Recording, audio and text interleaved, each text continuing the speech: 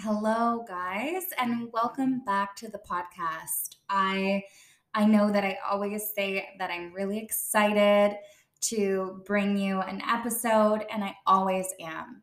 They are really fantastic. I love learning myself in these conversations, which I really want to do more of and just like be curious about everyone doing different things in the space. I think that there's so much to be learned from just chatting and people having open conversation. And this particular episode, I was actually in Florida at the time under a lot of just external stress. And I was also nervous to record this episode because it's with someone that I really look up to. And that is Noel Asmar. And she, if you don't know, she's a Canadian designer. She's an equestrian. And of course, the founder of the contemporary equestrian brand, Asmar Equestrian. I'm sure that many of you guys, if you don't own the pieces from any of her collections, you have definitely seen them in stores. They're beautiful, they're unique and functional. Which we talked a lot about in this episode, the inspiration behind the pieces and the brand. And of course, her all-weather riding jacket was the first thing that she designed specifically for herself and riding outside. We talked about her passion for horses and also business. It was amazing to learn about her travels and her international experience as a young person. And I questioned her around her confidence and her courage to do a lot of the things that she's managed to do, and especially at a young age. And it was just overwhelmingly inspiring. I was just in a place during this interview where I was feeling very vulnerable and open, and it was just a wow discussion. Noel had so many things to add about sustainability and building towards a future where more people have access to the sport. And this was something that we just talked about that came up. And, her experience and perspective when it comes to cultural differences and understanding how much different life looks in different areas of the world and how she's used that to inform her decision making and her designs. She's so accomplished and has many accolades, and it was just really lovely to hear her talk about her own challenges being an entrepreneur, being a private company, and having children, as a female in the space, running a business. All of the things that I wanted to ask, I actually just did, and it was so well received. Needless to say, I'm extremely excited for you guys to hear this episode and get, a pinch of what I got out of it. I left feeling really uplifted and motivated, and that really anything is possible if you put your mind to it. And really work on those limiting beliefs. I think the brand itself is amazing, and the mission of the brand is evolving and wonderful. And Noelle has a lot of big things that she wants to do in the equestrian industry, and I don't suspect for a minute that they're not going to happen. So if you loved this episode, make sure you reach out and let them know. If you don't already follow Asmar Equestrian on Instagram, make sure you do. And they have been kind enough to provide the Spring and Equestrian podcast listeners with an exclusive discount code for their spring collection, which is site-wide, and that is SPRINGIN10 for your discount. Make sure you shop Asmar, take a look at their new pieces.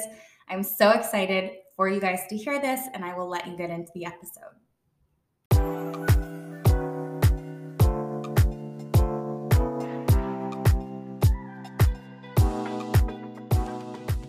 Welcome to the Spring and Equestrian podcast.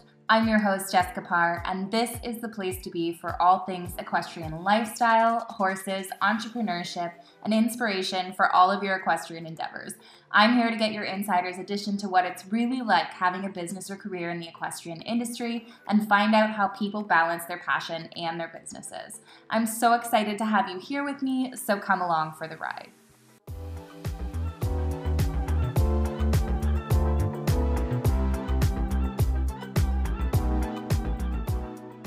So many of you guys have expressed that you're interested in getting a position within the industry, and Haute Equestrian is your modern source for equestrian jobs. They have recruitment services, business management services, and an essentials boutique. Through these management services, they help equestrian business owners streamline their busy schedules. And you can also look for equestrian-specific jobs on their website. They have some super exciting updates in the works, so make sure you check them out at www.hautec.com. I wanted to take a moment to talk to you guys about the Standby List. The Standby List is a budget-friendly, eco-conscious option for equestrian apparel and tack. It's a consignment store located here in Ontario, just outside of Barrie, and they offer high-end consignment with many brand names at a fraction of the retail price. It's a really easy process, and they ship to Canada and the US. Some of the brands you might recognize, like Amigo, Tailored Sportsman, Back on Track, RJ Classics, Equifit, Roots Equestrian, Equiline, Struck, Horse Pilot. The list goes on. If you guys want to check them out, you can visit the website at www.thestandbylist.com or on Instagram at shopthestandbylist. I'm from Vancouver, British Columbia. So we have a lot of horses. We're, I think in BC, probably the horse community within Canada. We're the largest horse community there. And, probably much like where you are right now in Florida, if you're in certain pockets, it's pretty hard not to be influenced by these beautiful ponies all around us. And I would say for me, and my entire connection with horses has been really out of the show ring. So it's really been connection to the animal, time spent with ponies. I think I got my first horse when I was 12, and I'm shy to tell you her name. It was her registered name was Fantasy Madonna, if you can imagine. That's everyone's first pony.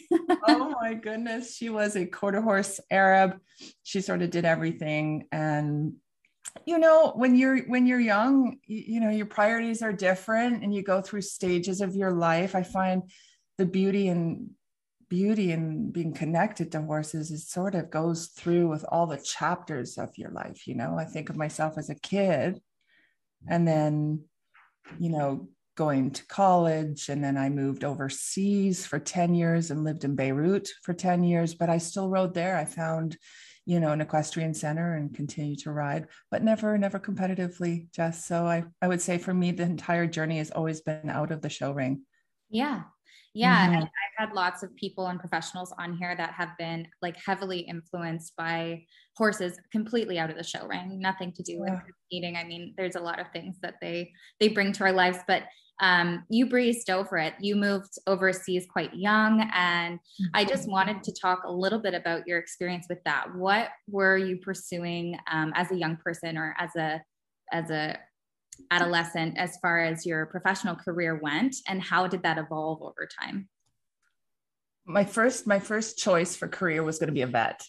I think so many of us, right? I'm going to be a vet because I want to spend my entire days with animals. Yeah.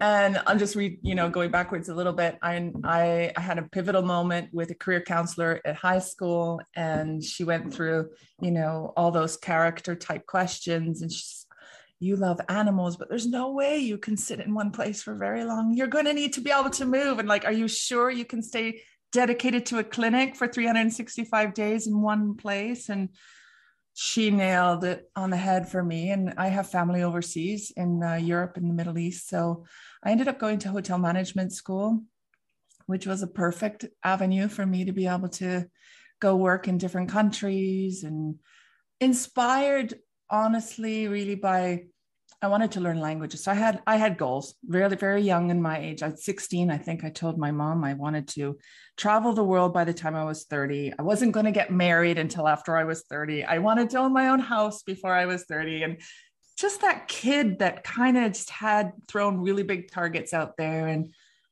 I think that too is important, because as you get older, you realize you do have chapters in your life where you can get away and go do these types of things. And if you decide to have a family, it gets harder to just pack up and leave. Mm-hmm. So I went to Beirut. I thought I would be there for a year. I ended up staying for 10. And why I stayed for 10, I stayed for 4 of those years doing a hotel opening with an international group that was opening up a 5-star beach resort. And that was an amazing experience. Learned to speak Arabic while I was there and touch up on French. So just culturally very, very enriching.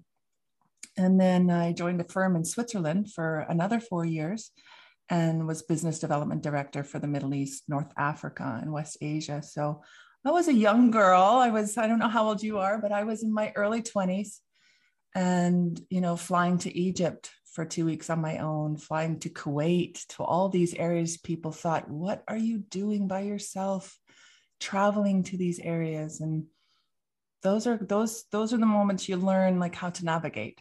Yeah. Yeah. And you build your own confidence and character in doing that. And different cultures, I spent a lot of time in Italy. And so between the European, various cultures, the Middle East, Asia was in, India, China, Vietnam, all of those areas for many years. It's when you start to see all these cultures, you have a different perspective. It changes your perspective. It makes you more, it forces you to be more understanding and accepting and better with people. Yeah. Yeah. And so where did that, obviously you had some sort of inherent confidence to do those things as a young person. Do you know where that came from, or how did you navigate when you were traveling like that? And you mentioned people were questioning what you were doing as well. And obviously you stood in your own and felt like what you were doing you were really passionate about it. So do you have any kind of perspective on your mindset at that time and what that was like? That's a great question, because I think society in general are challenged with this, right? Well, I'll give credit first to my parents that, every time I'd suggest I want to go do something, they didn't instill fear. That wasn't their control channel. And often we do that. I mean, I have 3 children, so they say things and inside I'm like, oh my God, please don't do that. I'm a little bit more conscious to not drive those answers with fear. So they always said, okay, do it, but give me your plan. So it forced me to learn, don't just wing it all. I'm sure we all do a pretty good job winging it. I still love to just wing it. But I just tried, and nobody told me really that I couldn't. So I just did. Yeah. And I've all my little stumbles, and there were many of them. They were on my own terms. Nobody told me what to do. So I only had myself to be accountable to. It was good. It taught me a lot. It taught me how to be a better mom, and taught me how to be a better leader in my company. To really listen, not to lose touch with your intuition. Yeah, that's an amazing lesson for anybody listening. I think sometimes there is a lot of, a lack of self-confidence, or just really knowing. I think a lot of people listening might be challenged in listening to their own intuition or knowing what that feels like. So it's very, very cool to hear that, because of course you've accomplished so much in your life. And I love that you mentioned, no one told me I couldn't, so I just did. I think that's a really powerful statement. But, obviously you're very heavily influenced by your travels and very passionate about that. So how did that progress then to starting your own company and doing, what you're doing, multiple things, but maybe you can just give me the story about how that led into kind of the first branch of your own business. Sure. It was super organic. I mean, being in the hotel in a country that was rebuilding after a war, you have a lot of foreigners in your workplace that don't always speak the same language. And, they're coming from countries that are from developing nations. So there is a sense of, a different culture and how they were treating people in the service industry. And that, as a Canadian or as an American, you really, we have different set of values and how we expect each other to be treated. And we take for granted that we can show up in brand new clothes and brand new pair of shoes. We take that for granted. So one of the most exciting, most empowering thing I felt like my time over there in the opening of the one property, actually, and in another property that I was doing some work for, was reuniforming the housekeeping team. Not the team at the front desk, the one that gets all the, glory and the thank yous and everyone, but the housekeeping team that were looked, haggard. They didn't have their hair done. They didn't have new clothes. They were wearing their shoes from the street, and really just took time with all these women. They were all women and from all different countries. And, tears and the emotional feedback from just somebody stopping to be like, you matter. Mm-hmm. I know that even just dressing you will empower you to a level that maybe you've never even been able to have at home. It's kind of sad. Yeah. So that touched me in a big way. And maybe I didn't realize it at the time because I went still several years in hotel management. I wasn't doing anything in apparel. But when I moved back to Vancouver, when I was 28, almost 10 years over there, I had been going, like I was saying, to like Vietnam and China and all these different areas, Hong Kong. And I started designing clothes for myself and my friends. And it was just a side little gig. I loved it. Was very passionate about it. It really juiced me to have that creative experience, build a product, bring it to friends, have a good reaction, and be like, hey, could you go do some more? So obviously there was little seeds being planted, like every entrepreneurial journey. If we go back, you kind of realize, maybe that's why I started to do these little things, So I came back to Vancouver. My mom's a nurse and my sister is an esthetician. So I realized there was nobody in the world creating a spa uniform. So I started doing uniforms for spas, started my first .com in 2002.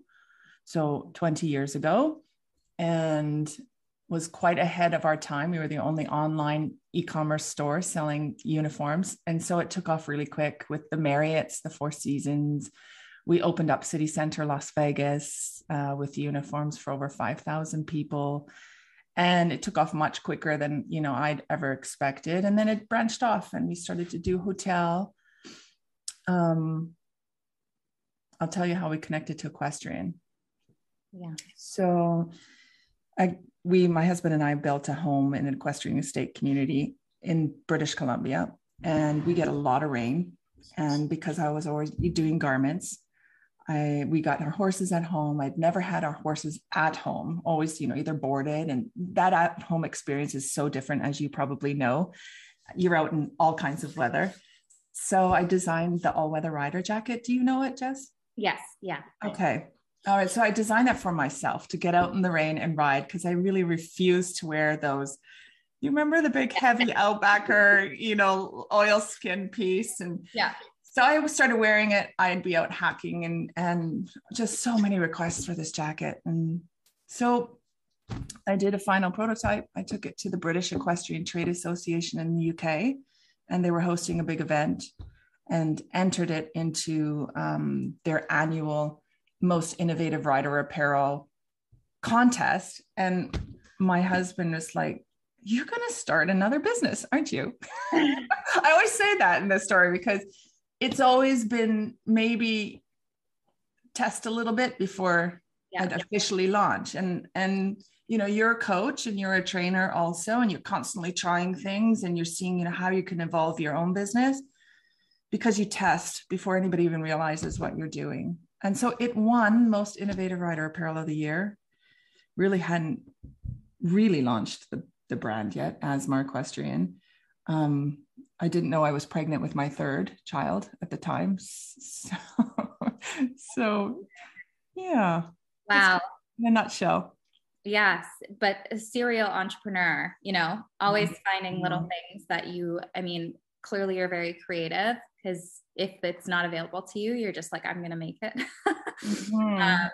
So what do you think, I don't know, as far as the actual business, on the equestrian side, how has networking and your ability to create those connections even around the world played a role in developing your businesses? Because that's a lot of what I'm hearing, there's opportunity in numbers and people being able to see what you're creating and know what you're doing. And I think for people listening that have dreams, they feel like they're in a small world. And I know that it's so important for, people to nowadays, especially in this day and age, we have a lot more access to be able to reach bigger audiences and more consumers. So back when you were starting these companies and businesses, how has that really helped develop what you've been doing? And what are some tips and tricks that you have for people who are just starting out? Stay really hands-on in your business. I think that's really important too. As depending what kind of business you have, if you're in consulting and service, that's one thing. If you're in product, that's another thing. But just think about how much easier it's gotten for people to get to market and to connect with communities with social media and all the different channels within social media. You have direct access. It's about being authentic. It's about understanding who your customer is and you staying authentic as well. It's like not getting swayed by all these other people you could be speaking to versus really knowing where you bring value and staying focused in where you bring value. And with regards to networking, dial into local entrepreneur groups. That's really important. I did not realize that until I was much older. I mean, I became a member of EO, which there are EO chapters right across North America. It stands for Entrepreneurs Organization. And it is for, they break it down by where you are in your revenue. So it is a higher revenue threshold of 2 million. But what they have is a incubator program for those that are just starting out. And so you don't have to be at that level to be able to get all the coaching and the guidance to be able to grow your business. So I'd say, there's a lot of options out there, and networking is important just to get your product or your service out there and selling it. But more importantly, you need support. Mm-hmm. Yeah. And that was kind of the next question that I had for you, was, did you have any mentorship or anyone that you looked up to or aspired to be like, or kind of do some of the things that they were doing when you were growing your businesses? Yeah, I'm sure, along the way, so many people influenced me, just the ones that were, not closing doors. You always remember the people that were there, those pivotal moments. But I'd have to say mentor. I never had that one mentor, maybe it would have taken me down another path. I'm not sure. But now I do have an older gentleman, loads of experience in his 70s, who has flipped over 100 companies and been there, done that, no ego, nothing to prove, just open book. And I realized, wow, had I had somebody like that in my life even 10 years ago, I would have made some really different decisions. So yes, encourage your audience to go find a mentor if you can. Mm-hmm. And it's easier today if you're deliberate about it. Yes, absolutely. Was there any point in time where you did have, you mentioned little stumbles or obstacles or challenges? Mm-hmm. Are there any that really stick out in your mind where you questioned, the direction you were going in? Yeah. I don't know if you know this story. Okay. So we've had uniforms as a division. We own pedicurebowls.com. So it's another line we designed for spas. Then we started Asmar Equestrian in 2011. And as Asmar Equestrian was evolving, I started to do a lot of lifestyle apparel, outside of the ring type of apparel, sweaters, long coats, dresses, summer wear. And then I launched a fashion brand. So we launched a fashion brand. It took off. We had 5 showrooms across the United States. It went really, really quick. And we had almost 200 retailers carrying our garments. It went so fast. It was a brand that could have really accelerated, but I am private. I own all my companies 100%. I don't have partners. And to have continued to have escalated that without the cash flow injection, say from investors, etc., it wasn't sustainable. So I'll never forget, I closed that division in 2018. Hard to do emotionally because I was so invested and the team was so invested, and we had grown our team to really build that division. The lesson is this. The lesson is get consulting when it comes to cash flow, because you can have all the ideas in the world and it doesn't mean you can't do it. And I think as an entrepreneur, you have to get straight with yourself on, I'd always think, well, I can do it. Yeah. So I'd do it. Like we talked about in the beginning of this conversation, I can do that. It's working. I can do it. What I didn't know at the time was that it would require a structure within the business and a totally different operating structure to sustain and grow it to the level of a large fashion brand, which was my goal. Yeah. So yeah, that was a bit of a heartbreak.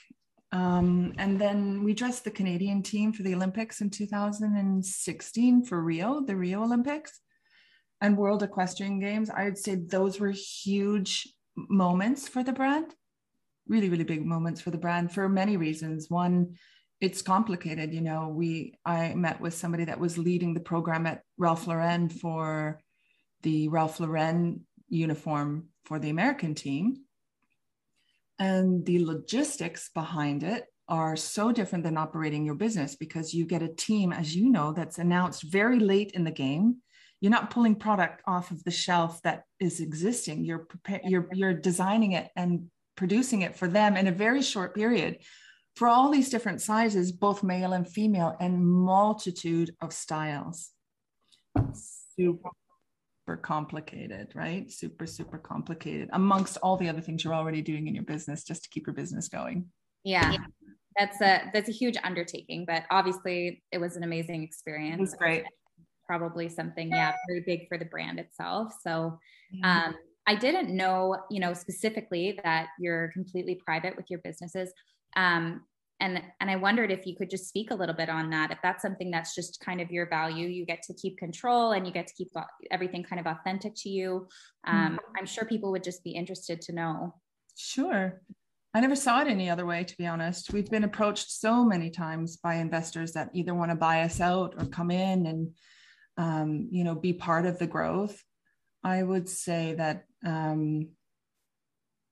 if there was somebody to come in, it has never been the right person. So I think that is key. I'm open to the idea for sure, but it would have to be great alignment. And so for anybody that's thinking about this, and, there's fewer of us that are not having partners, startup partners. And so and there are those with partners. So there is, again, lots to consider. I mean, I think it doesn't always have to be a financial question.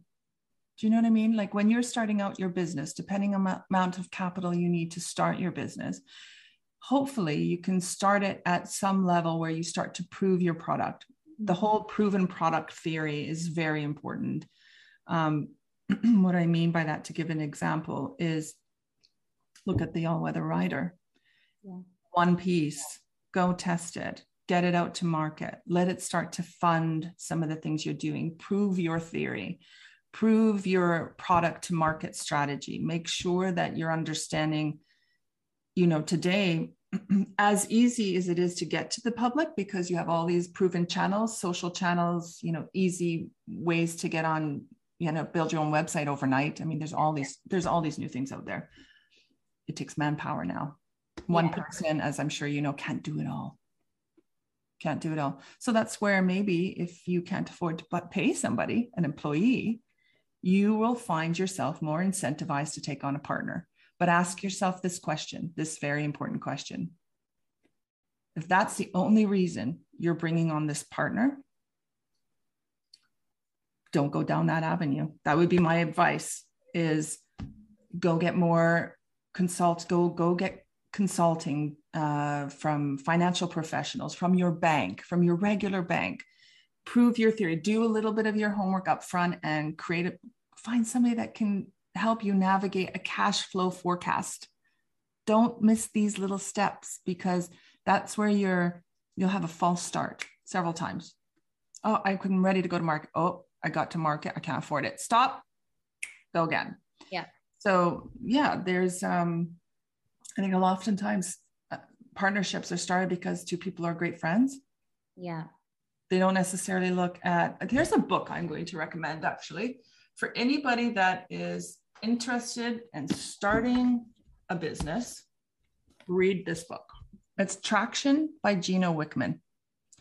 And it's honestly an operating business model for entrepreneurs, which is very different than corporations that aren't run by entrepreneurs.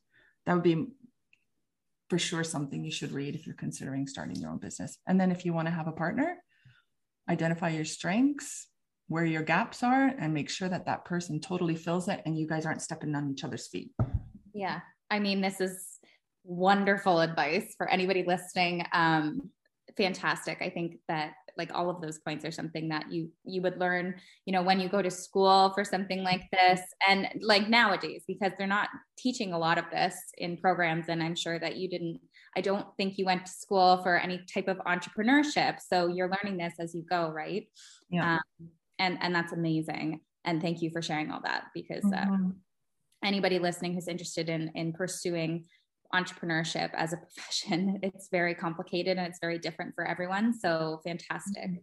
And I wanted to talk a little bit about the equestrian apparel pieces, the designs, some of the stories behind a couple of them, if you would share, because I know that everything is kind of designed with all of those things in mind, functionality, and also of course fashion and look. So you want to share some of specific ones that really stick out to you?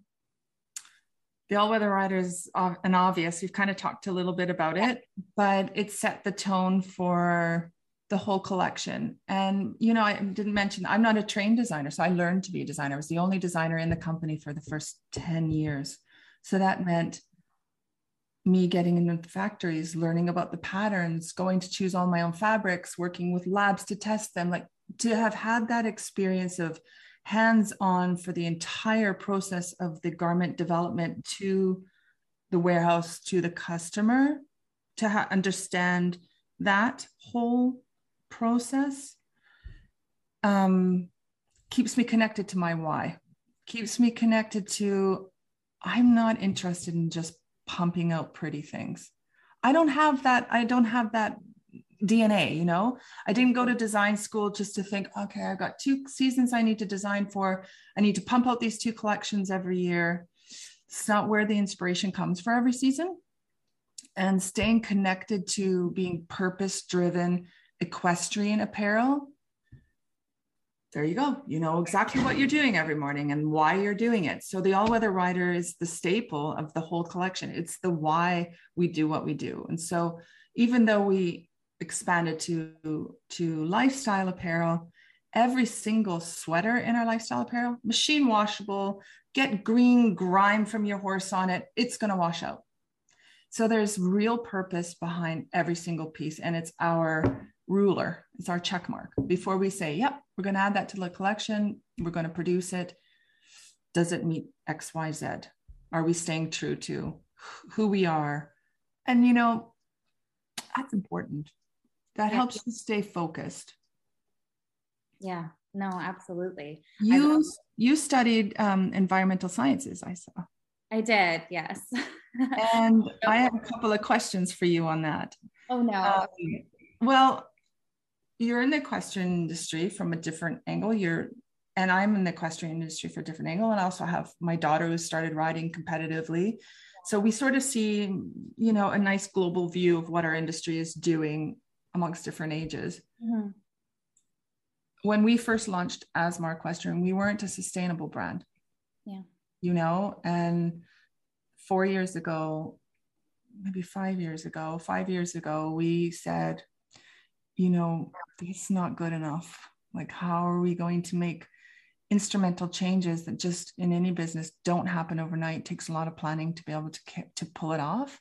Yeah. How do you feel about our industry? Like, we talk a lot about sustainability in our business now because we've transferred almost all of our fabrics to be sustainable fabrics, but I don't hear the connection yet, like in the industry, you know, in our industry in fashion. Yes. But tell me about your thoughts from more your areas. Yeah. Like I I don't have much experience when it comes to retail or apparel or anything like that. Obviously, I'm a trainer. And one of the things that I find is the biggest obstacle when it comes to sustainability in any industry. But I think that our industry is behind in many different areas, which is why I do this podcast, because I get to learn and then I get to share these conversations with everybody who's in it. We're behind in many different ways, but as far as, our outlook when it comes to that, it's not something that's talked about very often. I think the biggest obstacle is people that are, for instance, like the people that you design your brand for, which are people who are maybe not there's a wide range, I'm sure, as far as demographics go.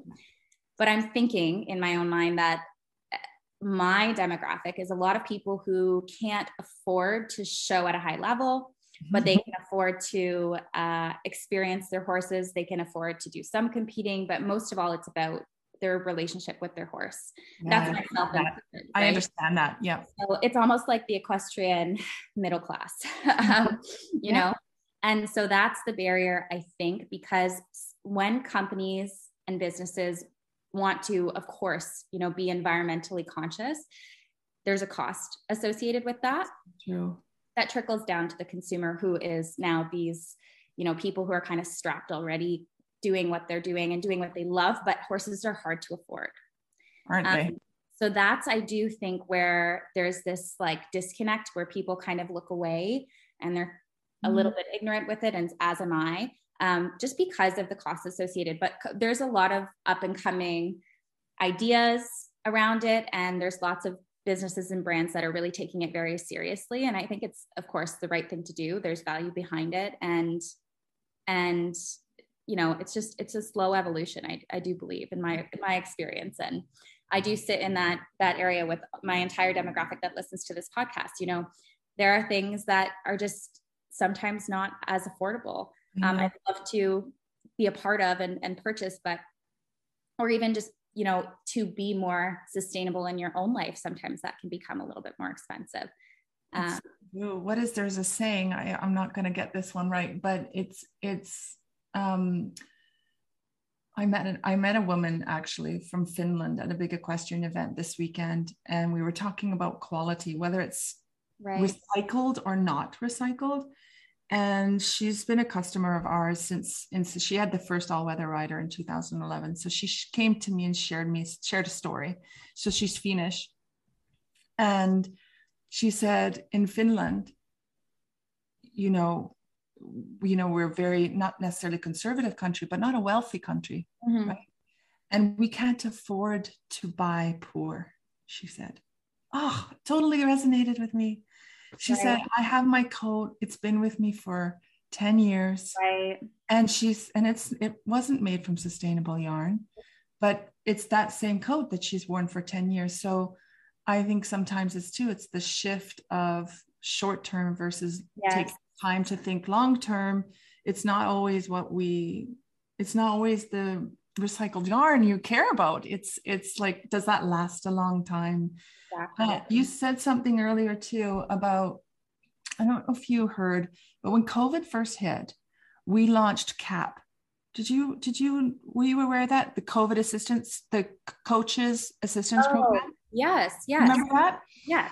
So we launched CAP, and it was a way to help coaches and trainers generate a revenue when they weren't allowed back in the barn for that period of time. Right. Do you remember that? Yes. And we're going to be firing that back up. And I'd love for you to be part of that. Of course. I think I remember reading about it and applying for it. I mean, that was fantastic. But driven from like what you're doing as well, is I feel like that's how we're going to help equestrians actually make this lifestyle sustainable, because I think we're losing so many equestrians and not getting enough new equestrians into the sport every year because it's not sustainable. It's just difficult.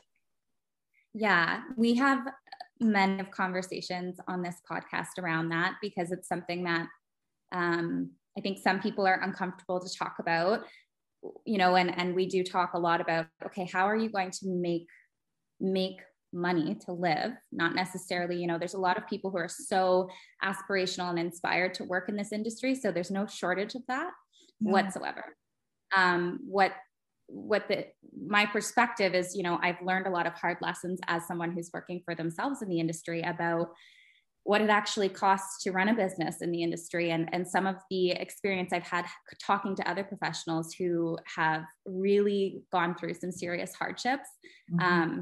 Obviously the animals and the sport keep them in, and everyone's equally passionate about it. But I think that there has to be, I mean, especially with everything going on right now in this day and age and the cost of everything going up, not even just in our own industry, there has to be some sort of conversation around, okay, you know, we have to look at things from a perspective of also sustaining ourselves as people in the industry. So definitely lots of conversations around that. And I love talking about your brand because I think it's so important for people to understand the purpose and the vision and the mission that makes me go to, you know, the store online or go and buy those pieces, because I really understand where it's coming from. And that means so much to me as a consumer. And instead of, you know, the quick, like I think you were saying, you know, when you can't afford to buy poor, having pieces that are going to last for longer and, you know, actually serve the purpose. And that's been, it's been hard because there's a lot of different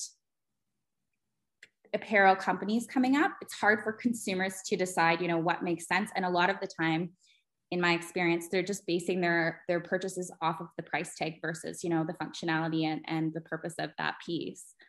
I don't blame them. I mean, who has time to dig always and really understand a brand? Right. I understand that gets harder and harder. It's so busy, so noisy out there. It is noisy. Yeah. So no, this is great. But there's a lot of people who are, I think almost there's been a shift the last two years for people, you know, starting to understand and value where their money is going a lot more. So I love that you talked about that. And I wanted to ask you a little bit, just out of my own personal interest, I think I put this question in the outline. It was, you know, what does your typical, and there might not be a typical day to day, but what does it look like now versus, for instance, 10 years ago? Oof, good one.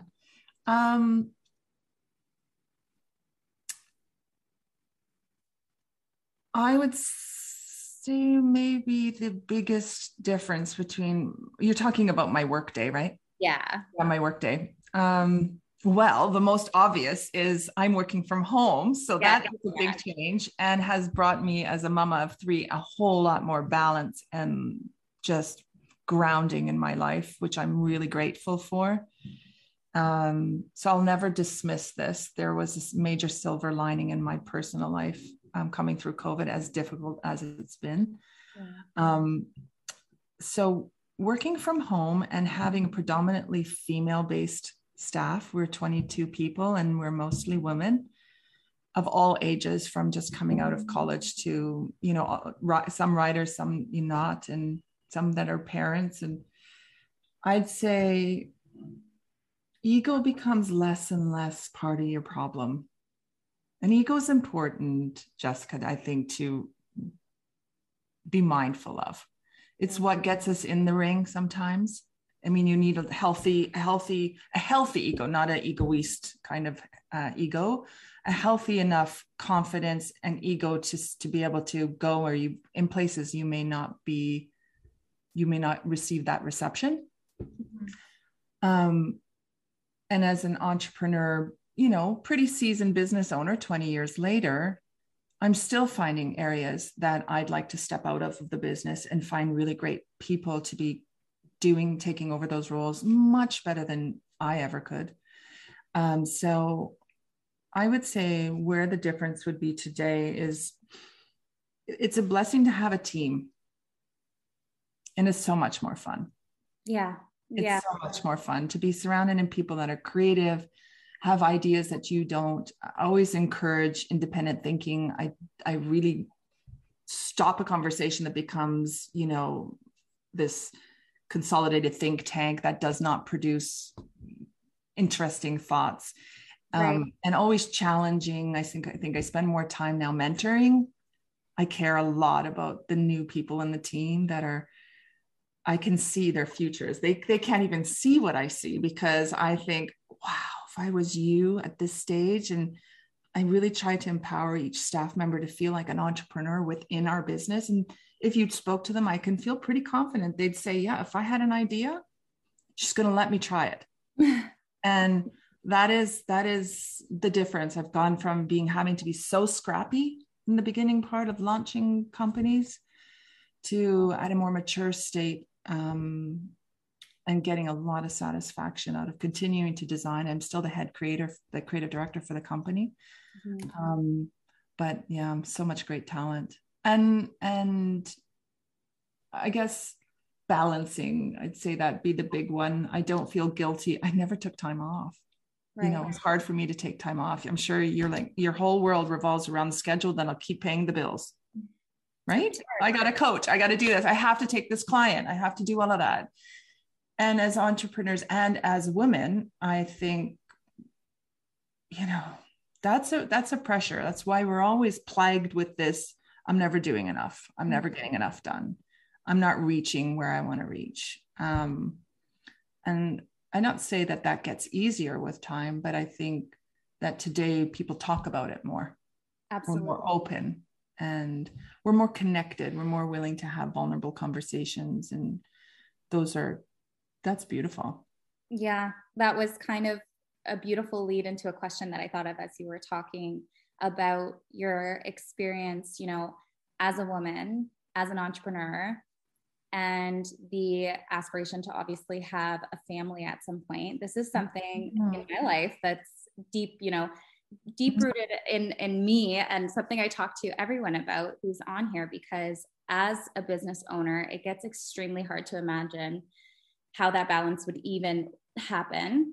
And if you are a really, you know, passionate, hardworking, ambitious person, usually most entrepreneurs are, it's also very hard to imagine stepping away or backing off a business, because sometimes our motivation, sometimes our value as women is tied into our productivity, into our accomplishments.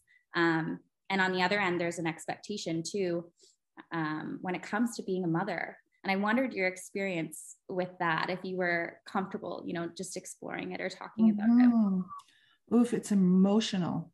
Right. It's emotional. I mean, you definitely go through stages. I mean, why can't we have it all? Yeah. That's, you know, really. And I think women in general, this is a very generalized statement, but we always say women are multitaskers. Mm-hmm. I find because women also are connected, it's not just an initiative or product or like something you have to do for your work. And then you look at your children and then, oh, I've got to do this. I think there's a thread for women. We get juiced by that emotional connection along the way. It's a challenge. Of course it's a challenge because you want to do both. And I feel like, why shouldn't you do both? Do it. Absolutely do it. And trust that you can do it. And the things that you let slide to the wayside are probably the things that are okay to let go to the wayside. And, you know, your partner in life, you know, if you have a partner in life and you're going to go through having children, setting some strong ground rules for relationships early in, you know, and being true partners. That's your business partner right there. Your partner that supports you emotionally and, you know, understands that you will need a break. And it is different for moms than it is for dads, plain and simple. When baby needs mom. And I remember too, you know, I got my company to a position where with too many people, we needed to get into a building. So built an office space. And my daughter was 2. My 2 boys were older. And I will always remember that drive. It'll almost make me cry, actually. I remember that drive to the office the first day. And I was so resentful. Yeah. I could feel I was, you know, as excited as I should have been. And I was resentful that I had to leave the kids, my 2-year-old, to go to the building and go work. Although I am so passionate about my work. I love my work. Once I get there, you know, I'm totally enthralled in it all. Yeah. But I had that moment of being very aware that, oh, I'm going to miss a part of this. Yeah. You know? And there's good and bad. And I think, we just have to navigate. We can't, that's that fear, Jess. I think it's just do it sometimes. Right. We can't, nothing's ever perfect anyways. So if that's what, getting down to the more serious side, can I afford to do it? Yes. Let's talk about that for a second. And that's a real concern for any kind of business you might be running that is day to day and doesn't have earnings that are set for you, when you need to take a few weeks off. If you're not working, you're not making money. Take this time to find other areas where you can supplement whatever you do for a service. Yeah. It's really important because at some point you have to be prepared that you could be sick. So like any business, that's your risk management. Think of it that way. Okay, I've got a few things I need to do in my business. I want to start a family.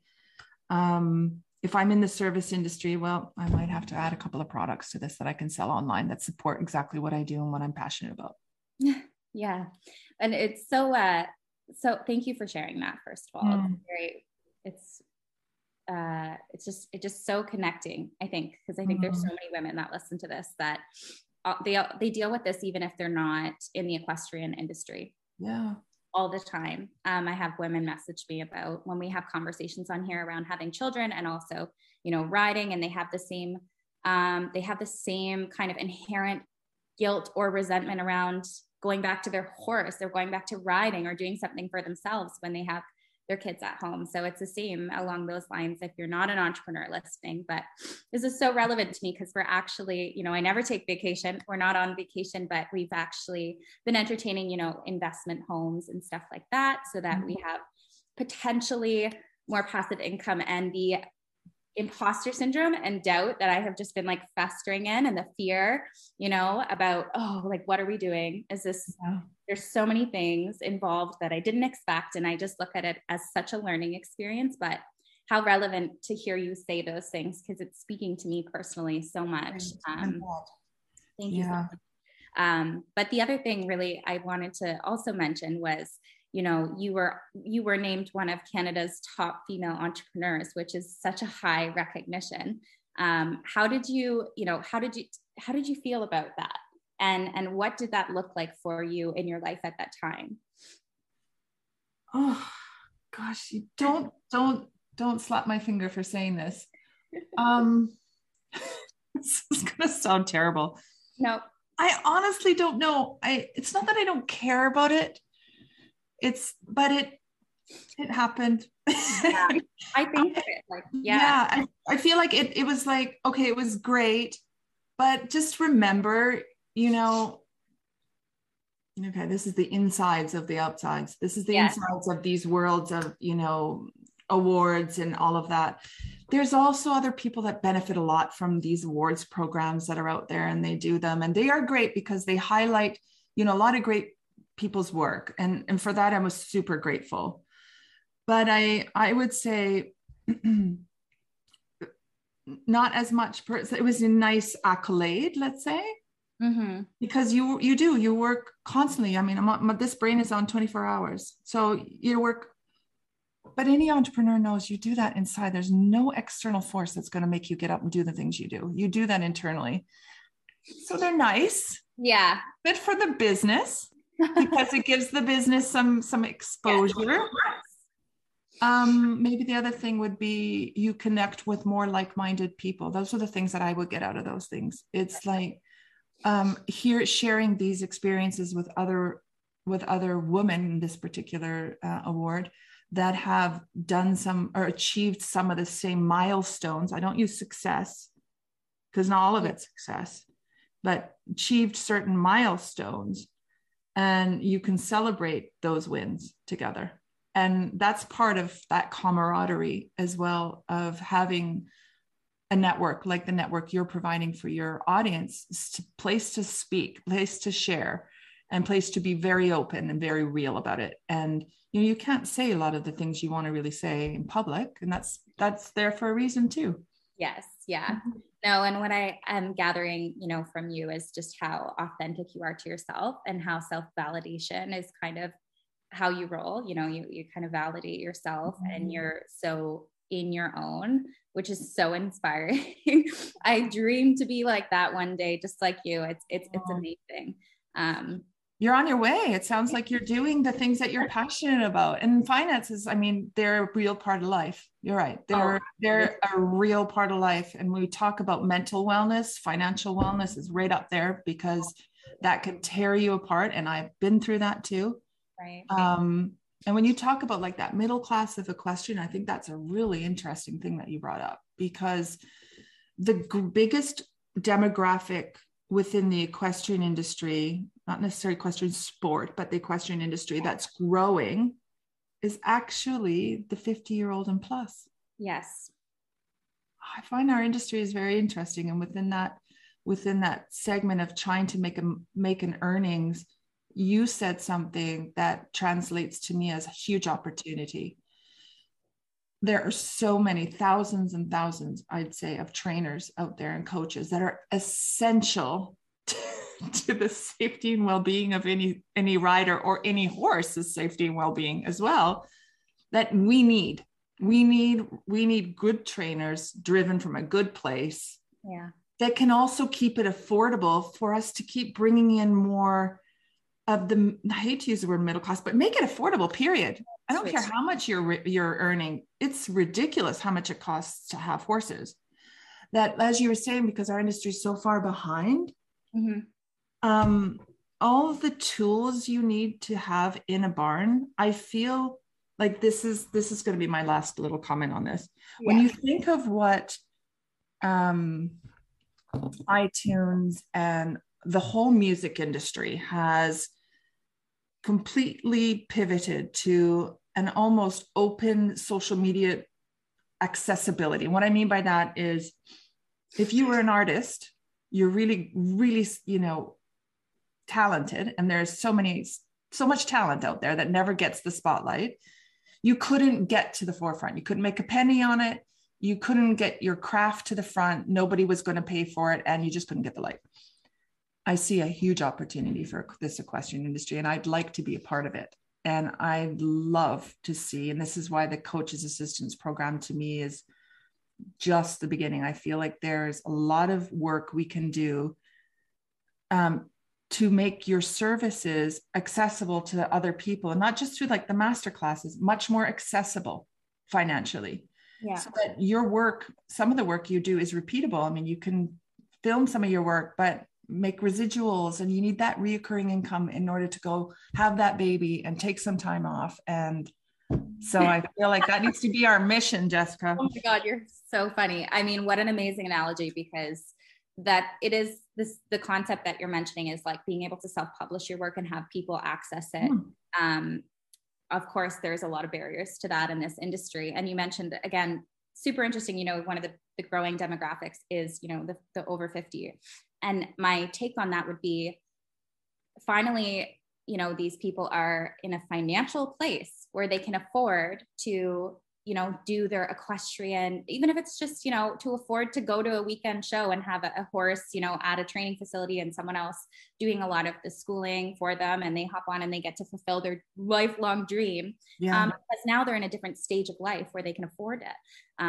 I don't think there's more 50-year-olds that are all of a sudden becoming interested. I think it's something that people have wanted their entire lives. Mm-hmm. And now they get to this place and state where they can actually afford to do it. So like you mentioned, definitely affordability is something it's a huge issue in the sport, has been.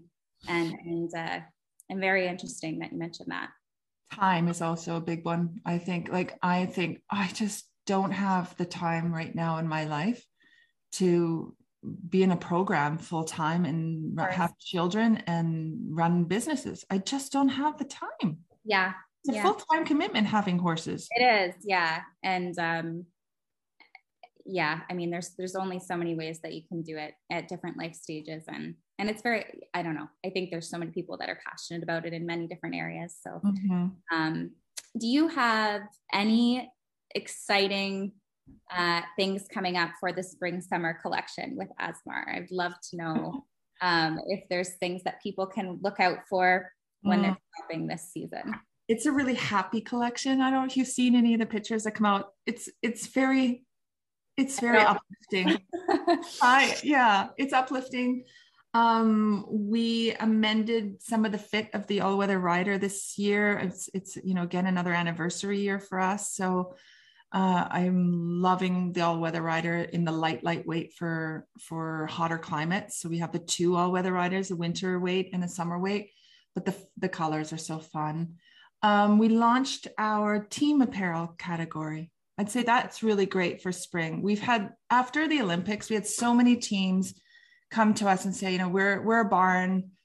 We've got, also limited budget, but, we want our logo, everybody to look the same. It's so empowering for a business, right? You think about, that is our biggest business, is our uniforms business, right? Our hospitality business. So, that's a proven theory. And so we're starting to apply that more to equestrian, as to how do we empower barns and trainers, that when they show up at a show, even if it's just a $40 t-shirt, but everybody's in the same color and everybody has a little logo, it's powerful. So we've launched our team apparel program. So the core colors will remain in stock for years. So as you add new team members, which in fashion doesn't happen, right? You have new styles every collection, and then you can't jump into it and keep everybody uniformed. Yeah. So that's really exciting, getting a lot of lift. So that's really exciting. And the children's is an expanding category. Do you teach children at all? Myself, I do teach children, yes, but not the tiny littles anymore, but there's lots of them. Well, I guess my daughter would be the reason I was so influenced to start a girls collection. So we launched our daughters. We launched girls last spring, and it did really, really well. And it was just a basic program to test the water, t-shirts and little polos and our classic sustainable long sleeve tee. Did you see them? Yeah, I did. They're so cute. So then in fall, we expanded to, really cute, preppy little sweaters, and everything being under $100. We knew, children's equestrian apparel blew my mind. When I started to look for Coco, my daughter Coco, I could not fathom spending $300 on a show jacket for her. I just was going to refuse to do it. Yeah. And a show shirt, $200 show shirt. I was like, that's ridiculous. My daughter is going to wear this once, and that was it. So this season we launched a cute little show shirt for girls, little vest. So we're starting to expand more, and then we have girls breeches coming out, and affordable girls little breeches, and they're so cute. So lots of Yeah. No, that's fantastic. I got so much myself out of this interview. I wanted to thank you so much for your time. And anybody listening, I'm sure, can really take a lot away, regardless of their situation or position in the equestrian industry. But I loved learning about what you're doing and being inspired myself. So thank you so much for your time. Thank you, Jessica, for having me. That was great. Okay, that is everything for today's episode. I know that you guys will take, I'm sure, hopefully some of those tangible steps going forward into your week or your life or whatever it is you have goals that you're setting out to do. I feel like sometimes the podcast is a free masterclass that I'm sitting there and able to ask these people questions and get really fantastic in-depth answers. And this was definitely one of those. And I really want to continue being more curious, asking more unique questions, and bringing that to you guys. So there's something for everyone to learn. We have, more professional riders, niche business owners, animal communicators, federal regulatory bodies, schools. Like, I have so many different episodes planned for the next little while that I'm sure you guys are going to absolutely love. So I wanted to thank you so much for your listenership and just being here and hanging out with me, especially if you're still listening to the episode. I've got a lot going on right now, and I'm doing my best to be more organized and mindful and relaxed. But life happens and things get a little crazy. So I can see forward into the late spring, summer, and fall and how crazy it's going to be. And I'm just really, honestly, just grateful that you guys are here and along for the ride with me, learning and taking this all in. So I just really wanted to express that. And I can't wait to bring you more stuff. I will see you guys next week.